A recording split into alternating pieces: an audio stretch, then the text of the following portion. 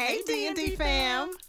I'm Quick. And I'm Lee, and you're listening to Divas and Ducats. So what is a diva?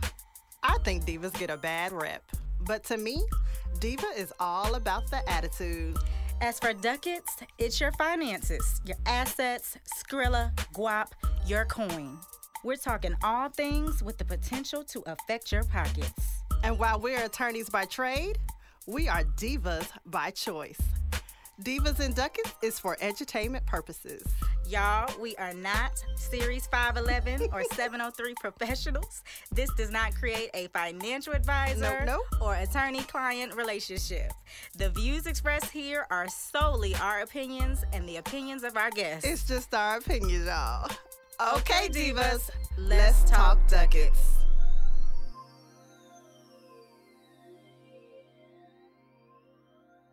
Hello, hello, hello. Hi, how are you? How's everyone? Back. Yes. Welcome back, D&D fam. As we continue this COVID summer, we are glad to have you here. We hope everyone is well. We have a busy Diva docket as usual. Today, we wanted to be on par with the environment that we are currently in with the pandemic and everything going on. And so we're going to be talking about investing during a pandemic. Yes. All those things that you can do, whether you have a little extra coin or you need some extra coins. We're just going to talk to an expert because, you know, we don't believe in tackling these things by ourselves. So we have a subject matter expert in here today, Mr. AJ Gladney. Hey. How y'all doing? You may remember him as a previous Boss Babe from previous episodes. So we had to get him in and mic'd up so we can pick his brain a little bit on some things. Yes, we are very glad. I think he was like our second Boss Babe, so we're excited to have him here for our interview. All right, but first, Quick is going to recognize this episode's Boss Babe. Well, as you guys know, we feature our Boss Babes here on Divas and Ducats, and our Boss Babes are people that are doing their things in the community. We love to feature our small business owners, our small minority business owners, and just get their names out there, making sure that we are supporting them as they are in their journeys, and like I said, making sure that, you know, you guys are aware of all the people that are doing great things in the community. So today's featured Boss Babe is Anitra Clausen Jetter, and she is the owner and CEO of Airy Curves, LLC. Airy Curves embellishes today's busy, curvy woman with apparel that is comfortable, classy, fashionable, and effortless. Anitra is committed to providing quality, fashionable, and affordable fashion and accessories aimed at embellishing beautiful curves inside and out. She definitely has apparel for those plus size females out there, those ones with curves. She has it to be able to fit your body. So you can be able to see a lot of her product online on Instagram at Airy Curves, on Facebook at Airy Curves LLC, and her website is www.airycurves.com. And as always, we will have her information in the show notes. Yes, ma'am. So, Miss Anitra, we say, hey, babe. All right, so let's get into it. Today, as I said, we have AJ Gladney here, and he does so well at introducing himself. So I will just quickly say that AJ is a financial advisor with New York Life, and all those series that we say we let you know we don't have them, AJ has the knowledge. Okay, so without further ado, we just want to welcome you and welcome. Thank you guys for having me. I appreciate it. Yes. And I did get my Series 7, so I did. Look at yes, we claimed it. We claimed it. Yes, we did. Yes. Write the vision. Make it play. All right. So, AJ, like I said, you do so well introducing yourself. So just tell us, what, in your own words, what do you do and how did you get into doing it? Man, what do I do? So I do financial planning, goal-based financial planning, and that is taking a look at where you are financially, where do you want to be, and then how can we build in the proper strategies and options to get you there. Okay. So it's a holistic approach. It's not just a one sit down and that's it. It's more so year by year, how are we looking? Let's measure these goals, make sure we're not missing any marks. And I got into it sort of... I was blessed into it. It was kind of random almost, but I kind of took it back. My mom, single parent household, of course, growing up. So out of survival, she taught me how to pay bills. You know, at 12, 13 years old, I knew how to write a check, balance a checkbook. I knew about debits and credits. I knew about all that good stuff. Wow. And then she showed me credit at around age 15, 16. She had bought me a credit card when I might have been 10 or 11, Walmart credit card, way back in the day. And from that, you know, she showed me how you have to pay bills on time, what it means if you don't, how it affects your score. And she gave me my first car when I was 16, and I bought my first car at 18 with a loan on my own, like working at Zaxby's and McDonald's, like no lie. Wow. So that was the foundation of it. And then coming, my stepdad, I met him at 21. He's a self-made entrepreneur. He taught me about IRAs, compound interest, paying yourself first. He got me my first book called Automatic Millionaire. I still have to this day, by David Bach, I believe, B-A-C-H. And yeah, so that was my introduction into the investment game from a security standpoint, investment standpoint.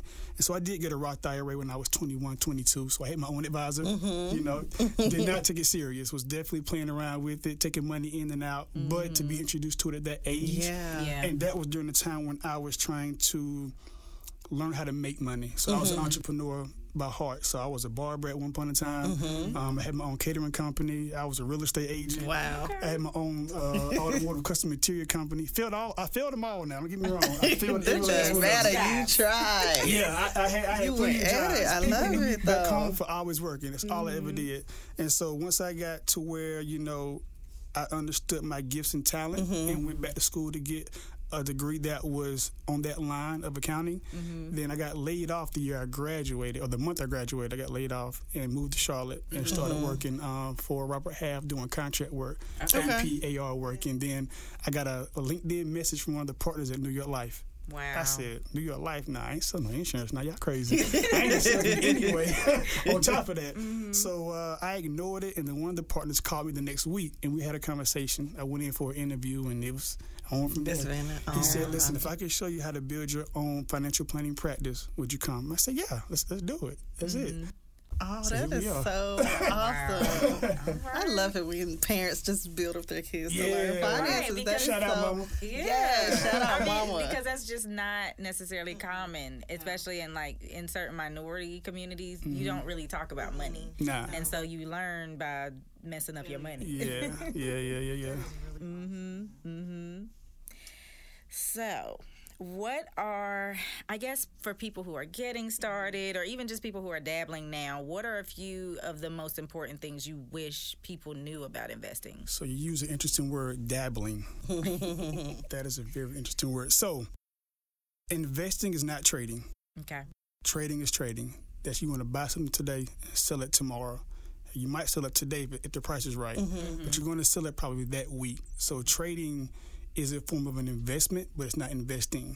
Okay. When you're investing, think of it as a house. If you buy a house today, close on it, you're not going to sell it tomorrow. Right. You're trying to keep it and hold on to it. You're trying to turn it into a home. Right. You know, you want to add furniture, maybe some renovations. You're going to hold on to it for a while. You may rent it out at some point in time. You may sell it. It may be a second home. But you've invested that time into it. You're not looking to sell out anytime soon. Right. So you're going to build it up over time. So that's what investing is. It's a buy and hold strategy. It's not buying today and get rid of it tomorrow. It's long term. Long term. You got to think long term. Okay. And also, you got to look at it as a pie. So we break it down to percentages, right? Your portfolio. If you have a portfolio of 100%, what section of that do you want to break off for maybe trading or maybe long-term investment? So let's say 10% of your portfolio you want to have cash. That could be a checking account, savings, brokerage account, CDs, anything that's fairly liquid that you can access that money, right? And let's say you want to do 70% stock market based. Out of that 70%, you might have 10% that's just trading. You want to go have fun and trade money back and forth all day long. Cool. You might do 30% in your 401k, another 30% to a form of IRA. That total 70% in the market. Right. But it's just doing something different. And then you might have the other, 20% in guaranteed money. Money that I know that down the line is going to be there. Not really worried about it. I'll use it when I need it. So those are another thing you want to think about when you're looking at investments. And that would be different from savings. the guarantee money? It could be. Okay. It could be. So the guarantee only means that you're going to get guaranteed growth, and you're going to get probably more than you would get in a traditional savings account. Gotcha. You would get more than that. Okay. Mm-hmm. And also, everyone won't look the same. So what I do, you two may not do. Not right or wrong. It's just a personal preference. So take advice, but understand at some point in time when you implement it, it's going to look different than someone else. So you can't always compare what the next man had. You don't know what they already had starting out. Some people have bigger runways. Some people start from zero. Right, so it's just all different. So when a client comes into you, like, how do you test their temperament for what those buckets in the pie would look like? So we do a fact find, is what I call it. So I go through what are your short-term, intermediate, long-term financial goals. What do you have going on right now? Okay, how long have you been doing that? How do you feel about certain aspects of the market and investments? You know, the money you're going to give me is the money you care about.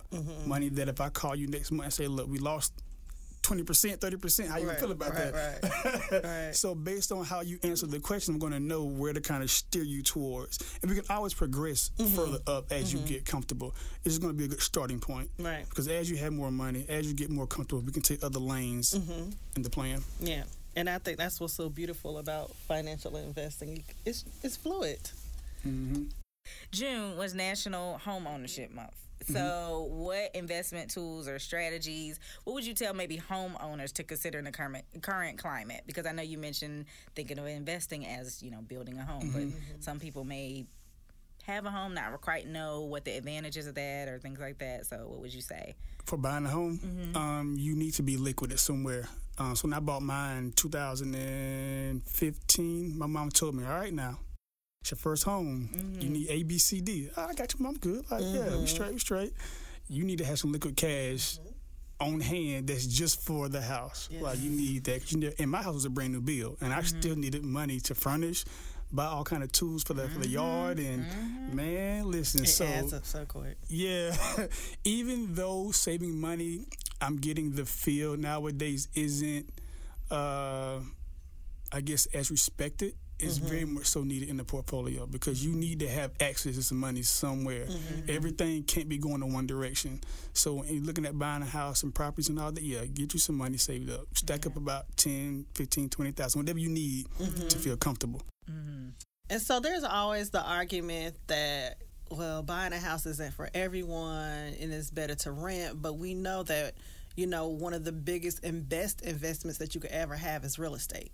Right. So, like, what do you say to people that say that? It depends on how it's structured.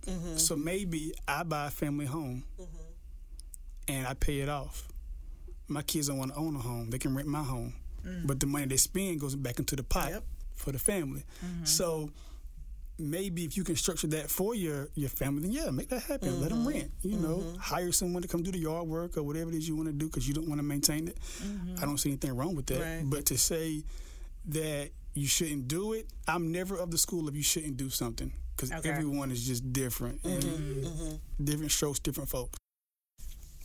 Yeah, that's good information. I also have recently learned about, like, someone was talking about when you get the scholarships for, like, housing for college, that you could put that towards, like you were saying, buy a rental property, and your child is using the scholarship because they're paying for housing, but get a rental property, they're using it in that, and it's going back into y'all pocket. There you go. Right? So there's just all kinds of ways to make it work for you and build your wealth while you're doing it. And I definitely say you can only own a home for the first time one time. So why not take advantage of the first time home buyer's grant? Right. That's free at the money. very least. Right. Like, North Carolina, shout out. They gave me $8,000. Yeah, that's pretty good. So for those who, like you were saying, saving maybe isn't as respected for whatever reason in the industry. So for those who are hunkering down or they may not be able to take advantage of investing or buying low, as they say it, what would you, or what consideration should people make in terms of investing versus hunkering down? Like, how do you know which you should be doing? They need to look at how they feel psychologically and financially. You have to be psychologically ready to invest and financially able to invest. Because you can have the money, but then psychologically you can't stand to take any losses or can't stand to be too volatile in the market, or you may be mentally ready and don't have the money. Yeah. So assess where you are and just figure out what piece of what I have do I not mind putting in the vehicle to grow. Okay. Okay. Okay. Okay, so some people like buy property, you Yeah. know, bonds, stocks. What are the benefits and setbacks to each? Because you know you structure your money markets, you structure your 401ks, which sometimes can be overwhelming. They're like, well, how do you want it? Do you want it aggressive? Do you want it? But like structuring those kind of things, what are the benefits and kind of some of the setbacks? Because there can be setbacks to buying property. You can lose value in it. To each of those. So buying property in the down market, the good thing about it is you're building a portfolio of an asset. I mean, you want to get your asset, hold on to it long term. It's going to grow and appreciate for you. But the downside is, again, if you don't have the money to maintain that property or pay those taxes or furnish it or whatever the case may be, this may be your second property. So you know what? I live here, but I want to invest in this property over there. Right. Cool. Renovations. All that costs, and who knows when you're going to sell that house. You may put $30,000, $40,000 into it, and it sits for like 3, 4, 5 years. Right. Do you want to hold that? When it comes to bonds, you know, buying bonds is just a way to preserve your capital and your investment. You know, when the market goes down, you want to sell out as high as you can and stuff it into a bond for capital preservation for the most part. So this year, when the pandemic really hit, around March, April, bonds they were flying off the shelves. Everyone's trying to buy it. Anyone with money that they wanted to save, they took it out, put it into a bond. But what that also does is, as a downturn, is that it lowers your yield. So when everyone flows in at once, it lowers the earning potential of the bond market because everyone's going into it, right? Now, the flip side to that, in the stocks, if you want to buy stocks in a downturn, great. You're buying a asset is going to appreciate at some point in time. Right. But how risky do you want to be in that? Because you don't know if that stock will or will not bounce back. Like AMC was a buzz for a while. One of these cruise lines was a buzz for a while. It was an article either in Forbes or the New York Post where they said right now the trading market is like one of the all-time highs because the younger generation are just all buying stocks just randomly. But they have no direction on it, if it makes sense. Because I know this stock is low, and you've been told to buy low, sell high. Right. But what's the likelihood of this stock even bouncing back based on the economy? Yeah. Like, are theaters really a thing to bounce back from? When the cruise ships and Disney bounce back, Disney I'm sure will bounce back. But understanding that if I'm going to dump money into this stock, the flip side is I may lose everything I got in that stock. Right. Yeah. So it's good to buy low and sell high, but you almost got to get lucky sometimes. Yeah. And is it kind of guesswork? Like, what are some of the things when you're saying, like, is it likely to bounce back? Because it's not guaranteed, but, like, how do you even know or research, like, what The does historical, that look like? yeah. So this is where an advisor charges you his fee Right, to do all of this work. Right. We got to do the research. So you got to do research. You got to read up on the company history, past and present. You know, then look at the economy from a 30-foot view. All right, what do I see it could be changing from an AI standpoint? Artificial intelligence. Maybe we're going to have more deliveries with Uber and Lyft and Uber Eats. So what is changing worldwide that if I buy a stock today, I need it to benefit 20 years down the road. And when you look at the companies, look at their structure as far as are they partnering up with anyone? Is there any kind of ability to merge somewhere in the market? Very important. Because Amazon is great for doing that. They will buy something up, merge with it, and make it their own. Absolutely. I'm not mad at it. So you got to do your research in the market that you're in, the company itself, where you see it going, have belief in it, and get lucky a little bit. Like, okay. And you can't think about it. You can't go looking at it every other day, every other month. This is none of your business. I don't like the way you just looked at me. Leave it alone. Leave it alone. But don't just buy 1, 2, 3, or 4. I've seen it a lot over the last 6 months. Like, I bought 5 shares here, 7 shares here. If we do the math, and I like math because math does not lie. Numbers don't lie. It does not. If I bought a stock at $50 and the normal is $100, and let's say the pandemic is down, pandemic's over with, we're back open, it goes back to $100. You just earned $50, called an unrealized gain. Had you spent $5,000 and bought 100 shares, that doubled from 5,000 to 10,000. Right. Had you spent $50,000 and bought 1,000 shares, come on now, though. But we in the pandemic. I ain't got 50,000. But you don't. But here's the thing. Here's the thing. Either you're going to buy into it all at one time, right. or buy it over time. Right. So you don't want to stop doing it. You want to treat it like a bill. Every month I'm putting something into it. Drop something in there. Put something on it. Put something on it, because eventually it's going to reach 1,000 shares. Right. The growth will come from. That is very true, and that's a very good point, because I think people feel like, oh, if I don't get all of it right now, especially with the way that the rates are changing, like, okay, you might get one of them at $7 and one of them at $13. They're still cheaper than the $50. And for those out there, it's called dollar cost averaging. That's what that is. So that's awesome. Learn new word. Okay. And I think, just to piggyback on what Quick was saying, like, a lot of times when you don't have that, liquid capital or as much to just take advantage of a time like this, or go do something sexy like, oh, I got 50,000 to just invest. It kind of feels like, well, I don't even know what to do. So for someone who just is not in a position to do that right now,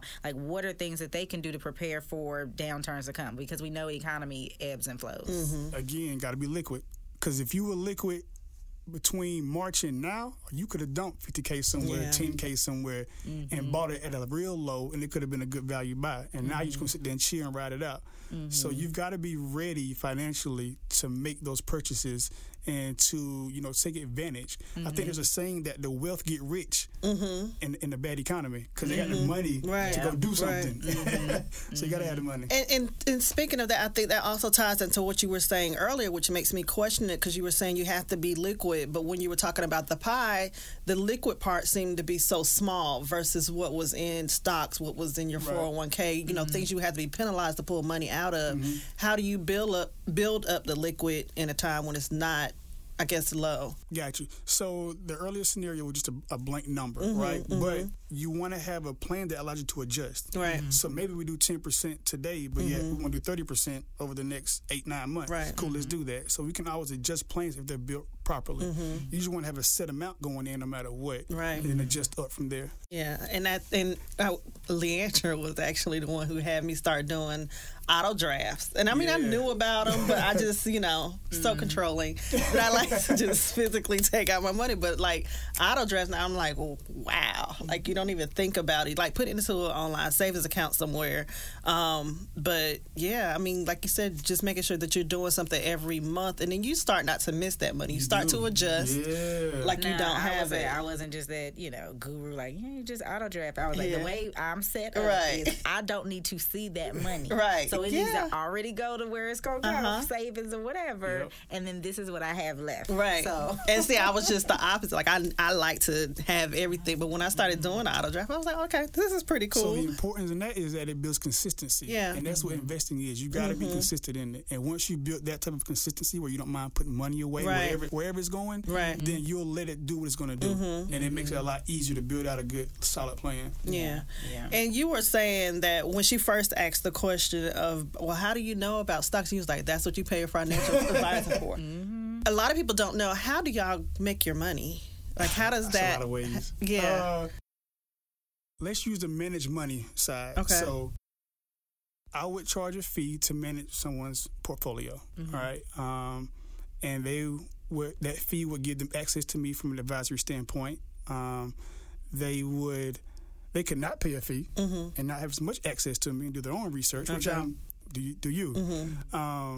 But the fees are based on, a lot of times you can have commission fees, you could have advisory fees, you could have assets under management fees. It can be very detailed, but probably the most important one is, what am I paying you to watch my money or advise my money? Right? And can I call you when I need to for questions, and what does that look like from a relationship standpoint? Now, do those fees, are they based upon the size of a person's portfolio? They can be adjusted based on how much money you have. Usually, the more money you have, then the advisors usually kind of cut you a deal on a rate, because you have a lot of money that he's. So if you're building from ground zero, you're like, look, I got to do a lot of work here. Because I got to treat you the same way I would treat Right. the other individuals. Right. So I got to balance it out somewhere. Yeah. No, that's fair. So, and I guess, okay, the fee part, is that up front or is that like if I don't make money unless you make money? Like, how is that? No. So let's say you come in for an appointment, right? And I say, listen, to get me out the house, I need a check for like $1,200. To have a conversation. We'll do a plan. If you don't take it, I make my money. If you do take it, I may waive it, and then I'll just charge you an annual fee in your account based on whatever services that I provide. Okay. Got you. Cool. All right then.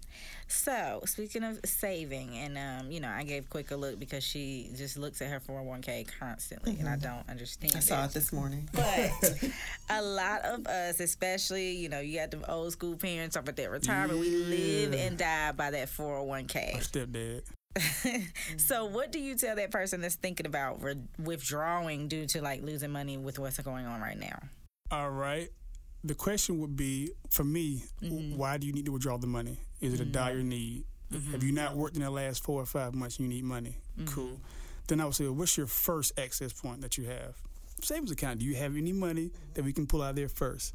Don't have it, cool, let's go into the 401k. Can we leverage the COVID-19 guidelines to pull money out? If we can, cool, great, let's go ahead and get it. But because there's no, what's the benefit of that? There's no penalty for pulling money out. If you've been furloughed, been laid off with some other guidelines based on COVID-19. So they're liking to access it. So, but there are no penalties for it. No penalties. Still got to pay taxes because next year Uncle Sam will hit you with that tax bill. Got to pay it. Yep. But there's no right or wrong way.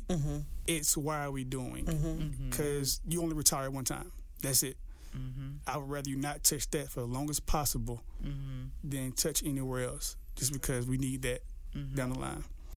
Okay. Now, what are your thoughts on overfunding retirement accounts? So, I guess for those who don't know, overfunding would be if they match, let's say they match 6%, and you put in more than that 6%. Okay. So, because you use retirement accounts, some use IRAs too. You can overfund the IRA. Okay. If you overfund the IRA, you will pay a 6% penalty to Uncle Sam. He gonna get that. In that year. Yep. So you cannot put in more than $6,000 a year into either a Roth or traditional IRA. Anything above that, you will pay a penalty on. Right. As your income grows, you're limited on how much you can put into a Roth IRA.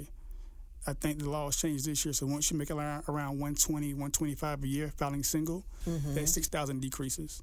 Once you hit like 135, 140, you can no longer put money into a Roth IRA. And if you decide to, you're going to get penalized for it. That's petty. Yeah.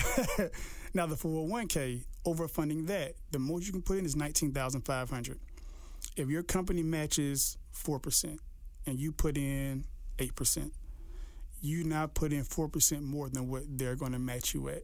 So that means that once you retire, that much you put in will be taxed more than what your employer put in. So you could have took that 4% and put it somewhere else and still got the match from your employer, maybe into a Roth IRA where it's tax-free in retirement. So overfunding a 401k is never my first go-to because of I'm thinking 30 years down the road, can I save you on taxes? Right. Because we know the taxes have normally went up year by year over history. So if I can save you 30 years down the road, cool, let's do that. Because once you retire, you're not working anymore. You can't control what's coming in. But I do have clients that make a certain amount of money that are single, no kids, and need that deduction in their 401k. So it makes sense for them to do that at the end of the day. It's more beneficial for them. Okay, cool. So for that person, like you mentioned the 30 years down the road. So that person who is nearing retirement or has retired, how can they protect their current investments in a 401k? So like, I don't know whether it's changing their ratio structure or what can they do as they're at a different point? Definitely change your structure of the ratios where you're going to be more bond-based, more cash-based, less in the stock market because you're going to have less volatility. Now, the bad thing about it is you won't earn as much, but you're in retirement, so earning money from your investment isn't the number one approach anyway. Right. So you should be at a point where I'm now taking income out, and I need to make sure I have steady income coming out from my investment and not during a volatile moment. Because what can happen is that if you keep your money in the stocks too long, and let's say your portfolio loses 10%, and you normally take out 4% for income, that's a 14% hit now during a down market. because you got to account for the market being down, your normal withdrawal. That money could run out faster. Now, versus it lasting 20 years, it may only last 15, 12 years. So always adjust your allocation the older you get to preserving the capital.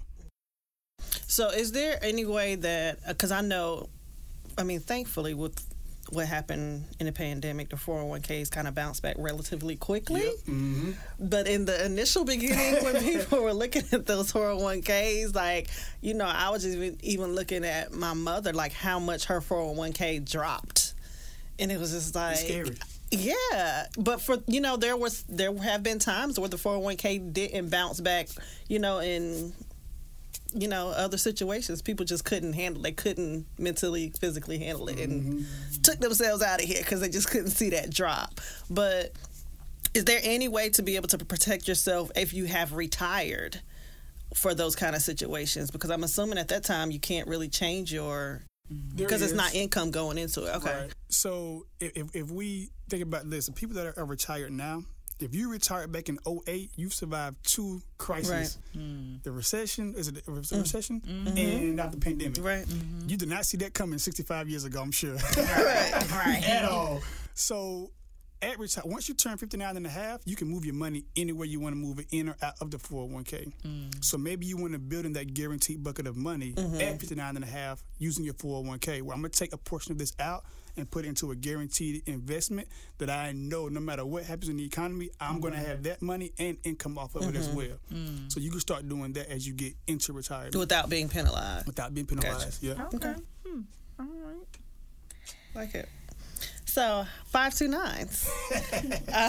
So 529s, first tell them what a 529 is. It is a college savings plan that is used just for college. And that is it. It's a great way to give that gift to the newborn coming out that you want to start putting money away for their college expectations. And so every state has a 529, correct? At least almost every state. Yeah, if not everyone, at least 95% of them do. And for the 529, so if I lived in North Carolina, it doesn't mean I have to have a North Carolina 529. Correct. You can shop around.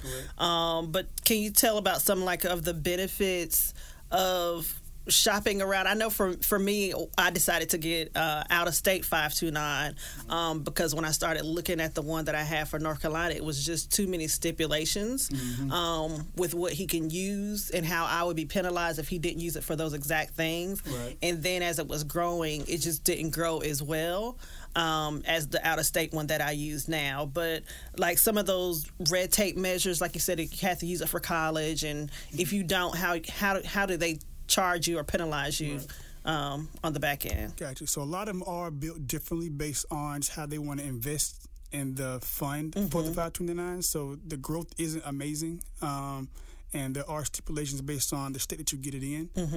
I'm not fully dove into that yet because I don't want to charge you for that. Like, you can just go get online, look it up, do your thing. It's all good. But the good thing about 529 is that they transfer for kid to kid. So let's say one kid graduates high school, doesn't want to go to college. Cool, use it for kid number 2. No problem. Now let's say kid number 2 doesn't want to go to college, but you want to use that money for somebody to use. Well, if you do not use it for college expenses, you will pay taxes on it and the penalty on it. You may not care about that. Your bracket may not be that high. I don't know. But it has the benefit of the downfall, of course, is also that when they apply for financial aid, if they do go to college, that will show up. So that may limit some qualifications depending on your timeline of when you file for FAFSA and all that good stuff. Because the school wants to see, what do you have saved up before I give you this money. Right. I got to see what you got first, what your mama them got, 2-year look back period, you know. Yeah, all that. So it limits you only to college versus let me give you a transferable plan that allows you to use whatever you want to use it for, still with some benefits of maybe being tax-free, tax deferred growth and all that good stuff. Okay. All right. So, and I know a lot of people use insurance. I know you said before you didn't want to sell no insurance. But yeah, I didn't. A lot of people use insurance as like an investment tool for a child. Explain that concept. Like, how does that work as opposed to maybe a 529? Okay. So I'm going to give you the Rockefeller's approach. There's a book called, you all should write this down, if I were the Rockefellers, I think is what it's called. I'm going to get back to you on that.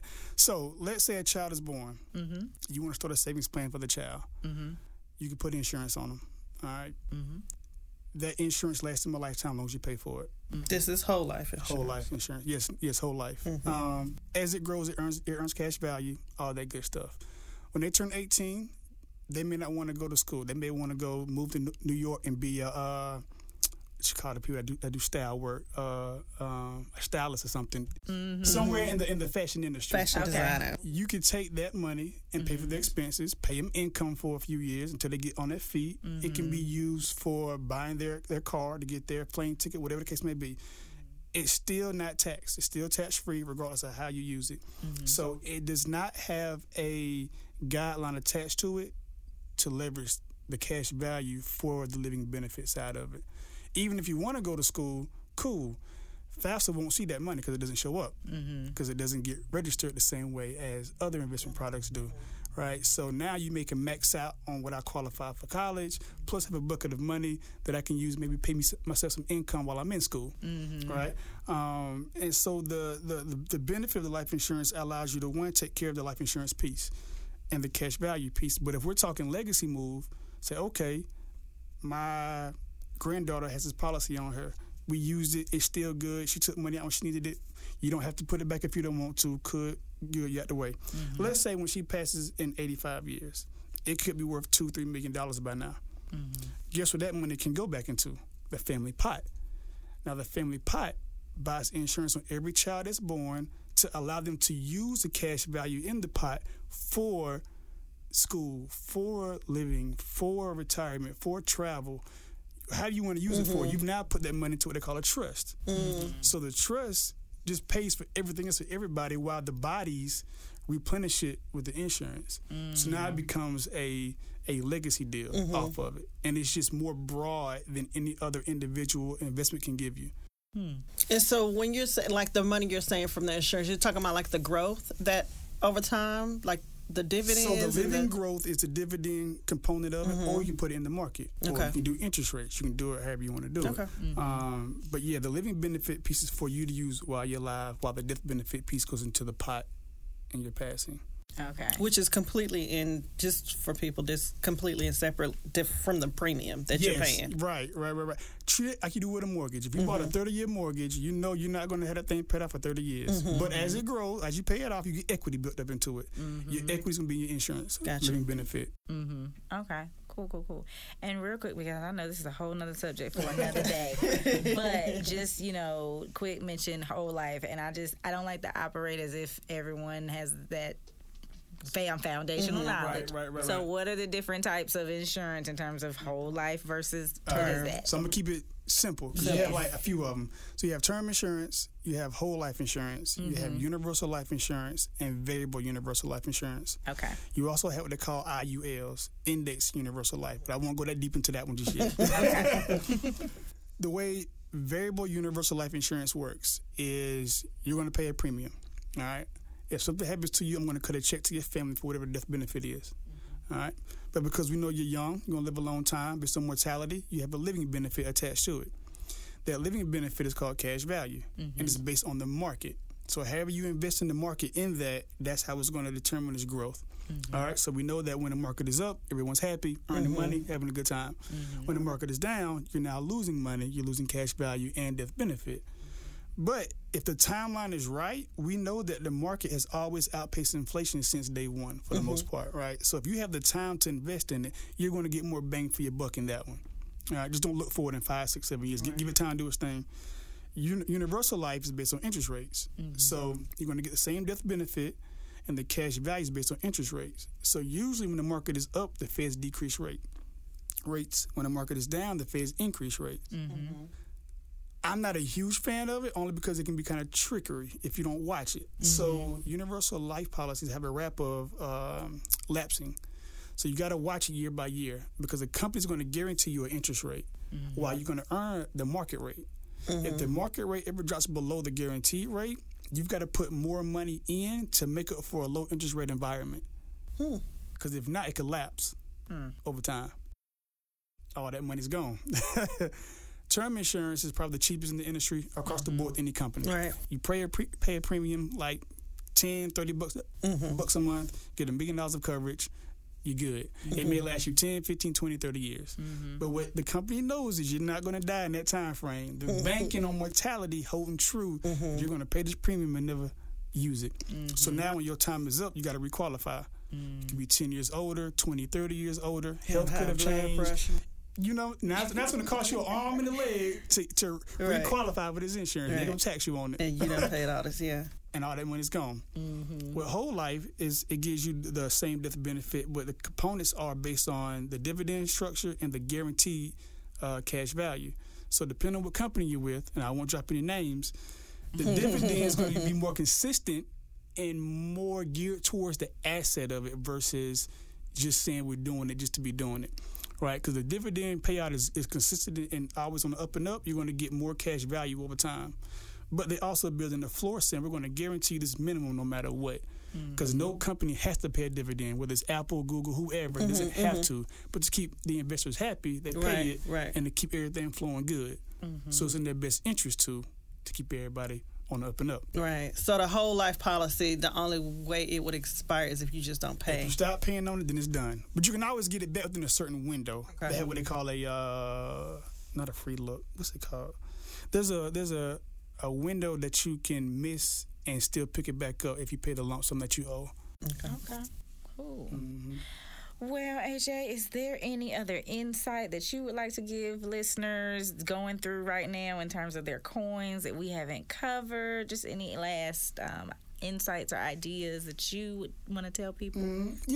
I'll say, taking all the information that's out there, there's a lot of knowledge.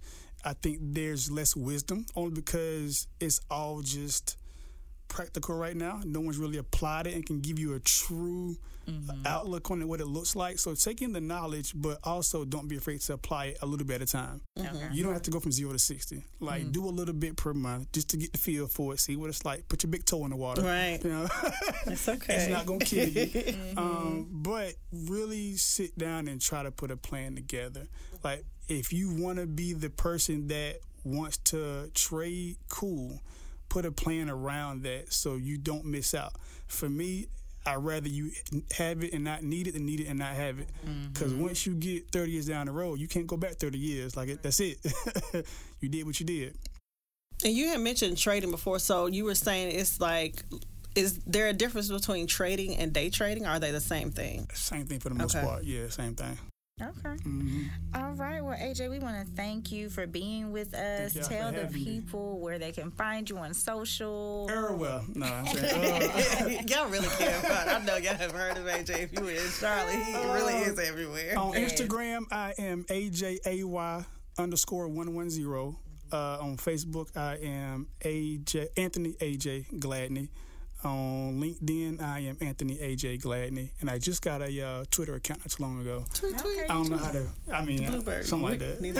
I don't have a Twitter. And my Twitter, I think, is AJAY110. And we'll definitely have his information in our show notes, of course, and all his features. All right, and so we are going to get into our Dear Diva letters, and we invite AJ to answer since we love having a male perspective. Yes.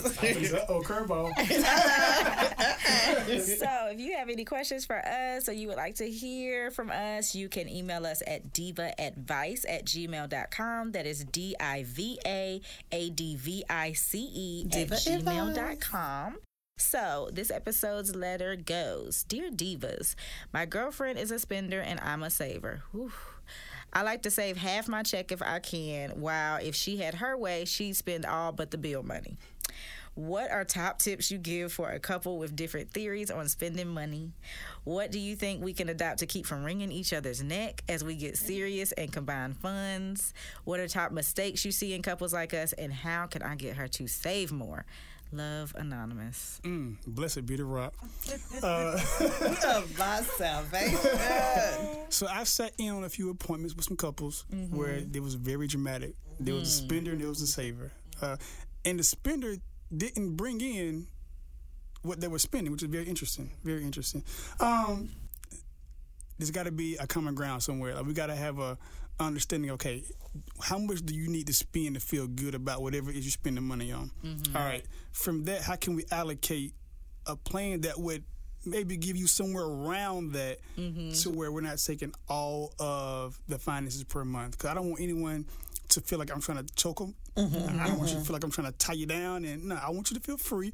I'm going to give you the scenarios of what it looks like if you do it and don't do it. And then I'm done with it. But we're going to have a conversation about, okay, maybe we need to have one account just for the bills. Maybe you have your separate accounts. Mama always said, listen, baby, get your own account, because I know she got one too. So that might be something you need to do. Like, if that's going to keep the peace and keep everybody happy, separate all your accounts. Like, house money goes in one account, separate money goes in another account. And if one part does not save, then, hey, it is what it is. You got to be willing, though, as the other partner to say, you know what, if they don't save, I'm going to be the fallback on this. And if you're cool with it, hey, okay. All right.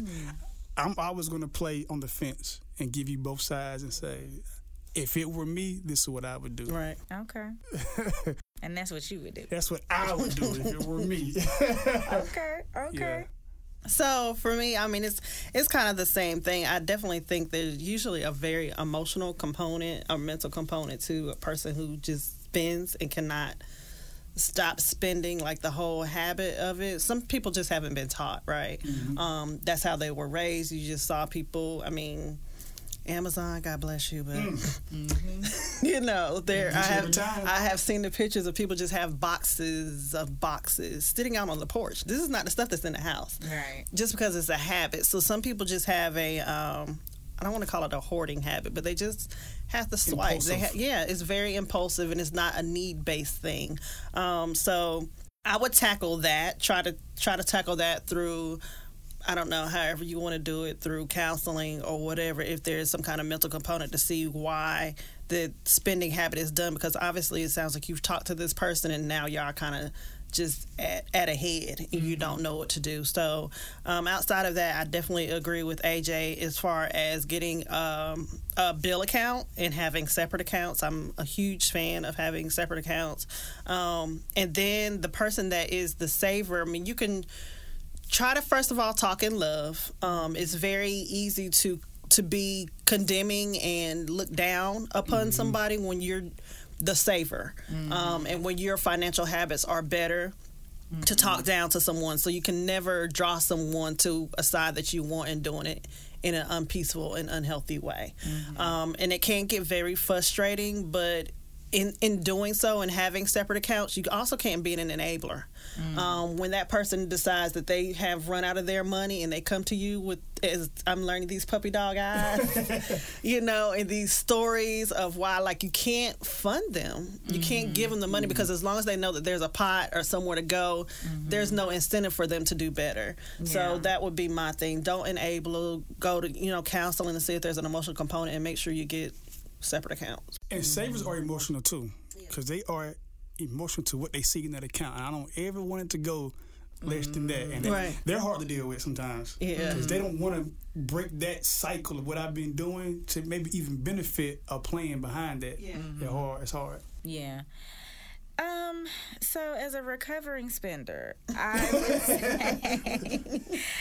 would say definitely sit down, perhaps with an AJ, and just figure out a budget, because I think a lot of times when you hear spend, it's automatically bad. And it's not necessarily bad, because you do have to spend on certain things. It's just, okay, what are you buying? Is it adding value? So I know personally, like as a new homeowner, a lot of times that I spend on now, I can see the value in it. It's not like I just like, you have something to show for on Amazon. You know, it's like, okay, I spent this money, but I needed blinds. You know, so it kind of scratches that itch a little bit when you do want to buy something. It's like, well, buy something that's adding to your value, adding to, in terms of your assets value, things like that. So I would definitely say, for sure, sit down with someone and say, okay, what are your numbers, and what can you, like you said, what can you spend in terms of, if you just want to go shop or buy something, what does that number look like each month, or if you want to break it down to week, whatever psychologically works, because some people are bi-weekly versus weekly, whatever. And then the same thing with savings. I do think, I mean, both of you need to save, but like you said, I think if you all are a couple that's about to become a unit in terms of, the question was saying as you grow serious. So if you're about to operate as a unit, then sometimes just like with chores, you have people assign roles and what works. So as AJ was saying, if you're comfortable being the one who is responsible for the savings, or you just telling her, okay, give me X amount out of your check and I'm gonna handle that over here, then that might be something that helps you and helps both of you stay in a comfortable mode. And that also is her saving, because technically she gave you a little bit of money to put to the side. Right. So I think, I would definitely just sit down and run the numbers and understand, okay, what can you safely, allocate for whatever it is she's buying, and then what needs to be taken care of from a responsibility aspect. Yep. Yeah. As long as she ain't messing up your credit, I mean, I think it's really healthy that you guys are having the conversation. Yeah. That's always the healthiest part, instead of, putting blinders on and acting like it's going to change. You say, I do. For sure. So good luck, Anonymous. And as we said, you can email divaadvice@gmail.com. And we are here to answer all of your questions. All right. So Quick does not have a tip, but I just wanted to toot AJ's horn and give a quick tip to I don't think we discussed Wine and Market. So what is Yes. Oh, yeah. So, of course, with the pandemic's been on the hold, couldn't really do it. But my Wine and Market, I did the first one last November. And just a way for me to kind of, be visible in the city, and to provide a space of networking opportunity, just kind of coming together after work, having some wine. And I would talk about what's going on in the market, hot news, what does this mean, what to look out for. I think in November, we talked about how last year, I think, was historically the most money was not in the market from a cash standpoint. And they were talking about how people were waiting for the market to drop to make a buy when it does. And just so happened the pandemic hits like 6 months later, and now people were buying all that stuff for the low. Yeah. So my Wine and Market is just a way for me to kind of get out into the community and talk about finances, current news, laws changing. We talked about the tax laws changing in January. We talked about the new IRA laws, where now if parents pass with the IRA, you've got 10 years to spend it all. So if you make $100,000 a year, but mom didn't left you $1 million in the IRA, you've got 10 years to spend that money on top of your $100K a year in taxes. So now you've got a bigger tax bill. So yeah, all that good stuff we talked about. Yeah.